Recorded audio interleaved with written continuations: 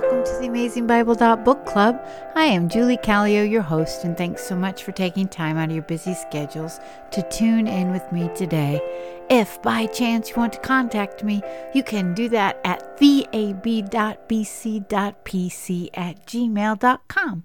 Today we're covering chapters 5 through 11 of Deuteronomy, which means second giving of the law. And that is because this group of Israelites are the second generation. It's now around 40 years after the Lord set them free from the bonds of Egypt, but because of disbelief, they did not enter the promised land. So they were to wander in the wilderness for 40 years until the people who are 20 years old or above died. Everyone here except for Caleb and Joshua, who did believe the Lord, and Moses are alive. But Moses will not be allowed to enter the promised land because of his own disobedience. This book is Moses' last words to his people before they enter the promised land. And so he is retelling the story and resharing the covenant with this generation in order to renew their hearts to the Lord. Before Moses tells them the 10 Commandments, he says to all Israel, "Hear, O Israel." Chapter 5, verses 2 and 3 read, "The Lord our God made a covenant with us at Horeb. It was not with our fathers that the Lord made this covenant, but with us, with all of us who are alive here today."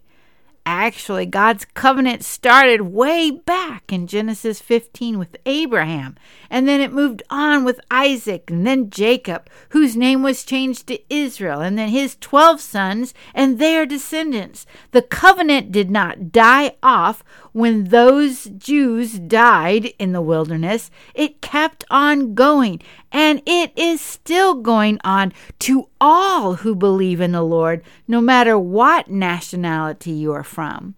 We see in verse 5 that Moses stood between the Lord and the people, and we have seen over and over how Moses was the intercessor between God and humanity. Then the 10 Commandments begin with an opening statement. "I am the Lord your God, who brought you out of Egypt, out of the land of slavery." Keep in mind that the covenant between God and humanity are not two equal parts. He is the creator, we are the created. Now the 10 Commandments in its simplified form. Number 1, you shall have no other gods before me. Number 2, you shall not make for yourselves idols. Number 3, you shall not misuse the name of the Lord your God. Number 4, observe the Sabbath day by keeping it holy. Number 5, honor your father and your mother. Number 6, you shall not murder. Number 7, you shall not commit adultery. Number 8, you shall not steal. Number 9, you shall not give false testimony. And 10, you shall not covet. The first generation said, "We will listen and obey." Now the phrase, "Hear, O Israel," is declared in chapter 5, verse 1, chapter 6, verse 3, and then in verse 4, and then chapter 9, verse 1. This section in chapter 6 is called the Shema, which is the Hebrew word for hear. But it doesn't mean in one ear and out the other. It means to hear with attention or obedience. It is undivided attention. Verses 4 through 9 say, "Hear, O Israel, the Lord our God, the Lord is one. Love the Lord your God with all your heart, with all your soul, and with all your strength. These commandments that I give you today are to be upon your hearts. Impress them on your children. Talk about them when you sit at home and when you walk along the road, when you lie down and when you get up. Tie them as symbols on your hands and bind them on your foreheads. Write them on the doorframes of your houses and on your gates." These laws were to be a part of their lives, and their children should see it and hear it. Jesus said that this is the greatest commandment in Matthew chapter 22, verses 36 through 40. Love the Lord with everything you are. And then the second greatest, Jesus said, is in Leviticus chapter 19, verse 18. Love your neighbor as yourself. Dr. Betts, my Old Testament professor, said that every word from the prophets in the Old Testament addressed either people's relationships with God or with others. Jesus said all the law and the prophets hang on these two commandments: love. One thing that is special about Deuteronomy is that love is stressed.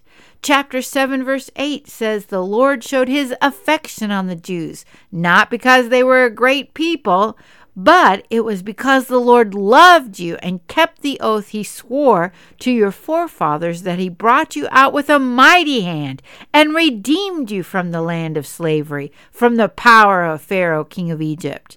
Then verse 9, for the first time talks of the covenant with God and his people as a covenant of love. In verse 13, it says he will love you and bless you and increase your numbers. I want to point out some other commands that Moses declared to his people in these chapters. Chapter 5, verse 32, so be careful. Chapter 5:33, walk in his ways. Chapter 6, verse 12, be careful that you do not forget the Lord. Chapter 6:24, obey all these decrees and fear the Lord our God. Chapter 7, verse 9, know that the Lord is your God. Love him.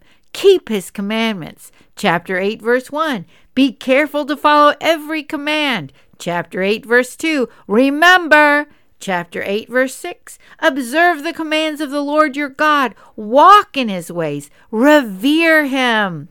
Chapter 8, verse 18, but remember the Lord your God. Chapter 9, verse 4, take possession of the land.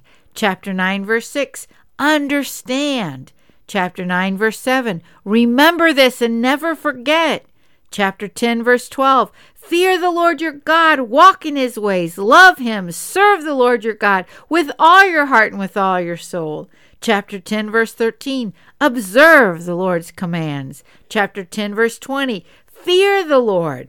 Chapter 11, verse 1, love the Lord your God and keep his requirements, his decrees, his laws, and his commands always. Verse 2, remember today. Chapter 11, verse 8, observe therefore all the command I am giving you today. Chapter 11, verse 16, be careful. Chapter 11, verse 18, fix these words of mine, tie them, bind them, teach them, write them. Chapter 11, verse 32, be sure you obey all the laws and decrees I am setting before you today. And ladies, I am pretty sure I missed a few. One thing Moses knew: after his 40 years in Egypt, then after 40 years in the wilderness of Midian being prepared for his ministry, and then these last 40 years of walking in the wilderness with the Israelites, when we align ourselves up to the Lord and his ways, we are blessed, and when we do not, we are cursed. Now, just a couple of other interesting things in these chapters. In chapter 7 are directions of driving out the nations that were in the promised land. They were to destroy them totally, and I've shared before that it was like cancer cells. They are living cells, but deadly. Verse 22 says, the Lord your God will drive out those nations before you little by little. You will not be allowed to eliminate them all at once, or the wild animals will multiply around you. This reminds me that the Lord has a plan in his slowness, even if we do not know what it is. We also see in chapter 8 that there are reasons for their wandering in the wilderness. Chapter 8, verse 16, he gave you manna to eat in the desert, something your father had never known, to humble and to test you, so that in the end it might go well with you. Again, the Lord is doing something in the wilderness that hopefully the Lord will explain or reveal someday. If not, then we can ask him when we meet him, but maybe by that time we won't even care. In chapter 9, we see that it's not because the Jews are righteous that the Lord provided this land. He said in verse 4, no, it's on account of the wickedness of these nations that the Lord is going to drive them out before you. Then the Jews are described as stiff-necked in verse 6 and 12. Then Moses said in verse 24, you have been rebellious against the Lord ever since I have known you. One thing that I found amazing is way back in Genesis chapter 15, verses 12 through 16, God spoke to Abraham, and the Lord told him that his people would be enslaved and mistreated for 400 years, their time in Egypt. Then God will punish the nation and set the Israelites free with great possessions. He told Abraham he would die, and then in the 4th generation, your descendants will come back here, for the sin of the Amorites has not yet reached its full measure. This reminds me that God not only is doing a work in my life during these transition times, but He is at work in other people's lives as well.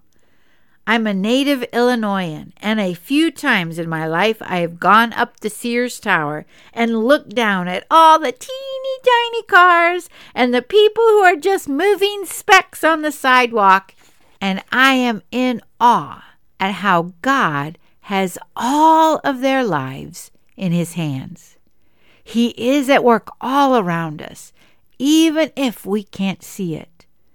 Moses then reminds the people about the golden calf incident and how he came down with the tablets of stone which the Lord gave to Moses, inscribed by the finger of God, chapter 9, verse 10. What I like about this retelling is that in the Exodus 32 story, it seemed unclear to me if Moses had to write out the commands after he broke the first set or if the Lord inscribed them again. But here in chapter 10, verse 2 and verse 4, it is clear that the Lord wrote the second set of tablets as well. In chapter 10, verse 16, Moses pleaded with the people, "Circumcise your hearts, therefore, and do not be stiff-necked any longer." Then in chapter 11, we have what is called the retribution principle. It's an if and when scenario. If we love the Lord and obey His commands, then He will bless us. If we do not, we bring curses upon ourselves. Moses said in chapter 11, verse 26, "See, I am setting before you today a blessing and a curse. The blessing, if you obey the commands of the Lord your God that I am giving you today. The curse, if you disobey." So, ladies, which do you choose? If you hear the voice of the Lord today, are you going to choose to be stiff-necked, or will you obey? Today is the day. Until next time, and thanks so much for listening.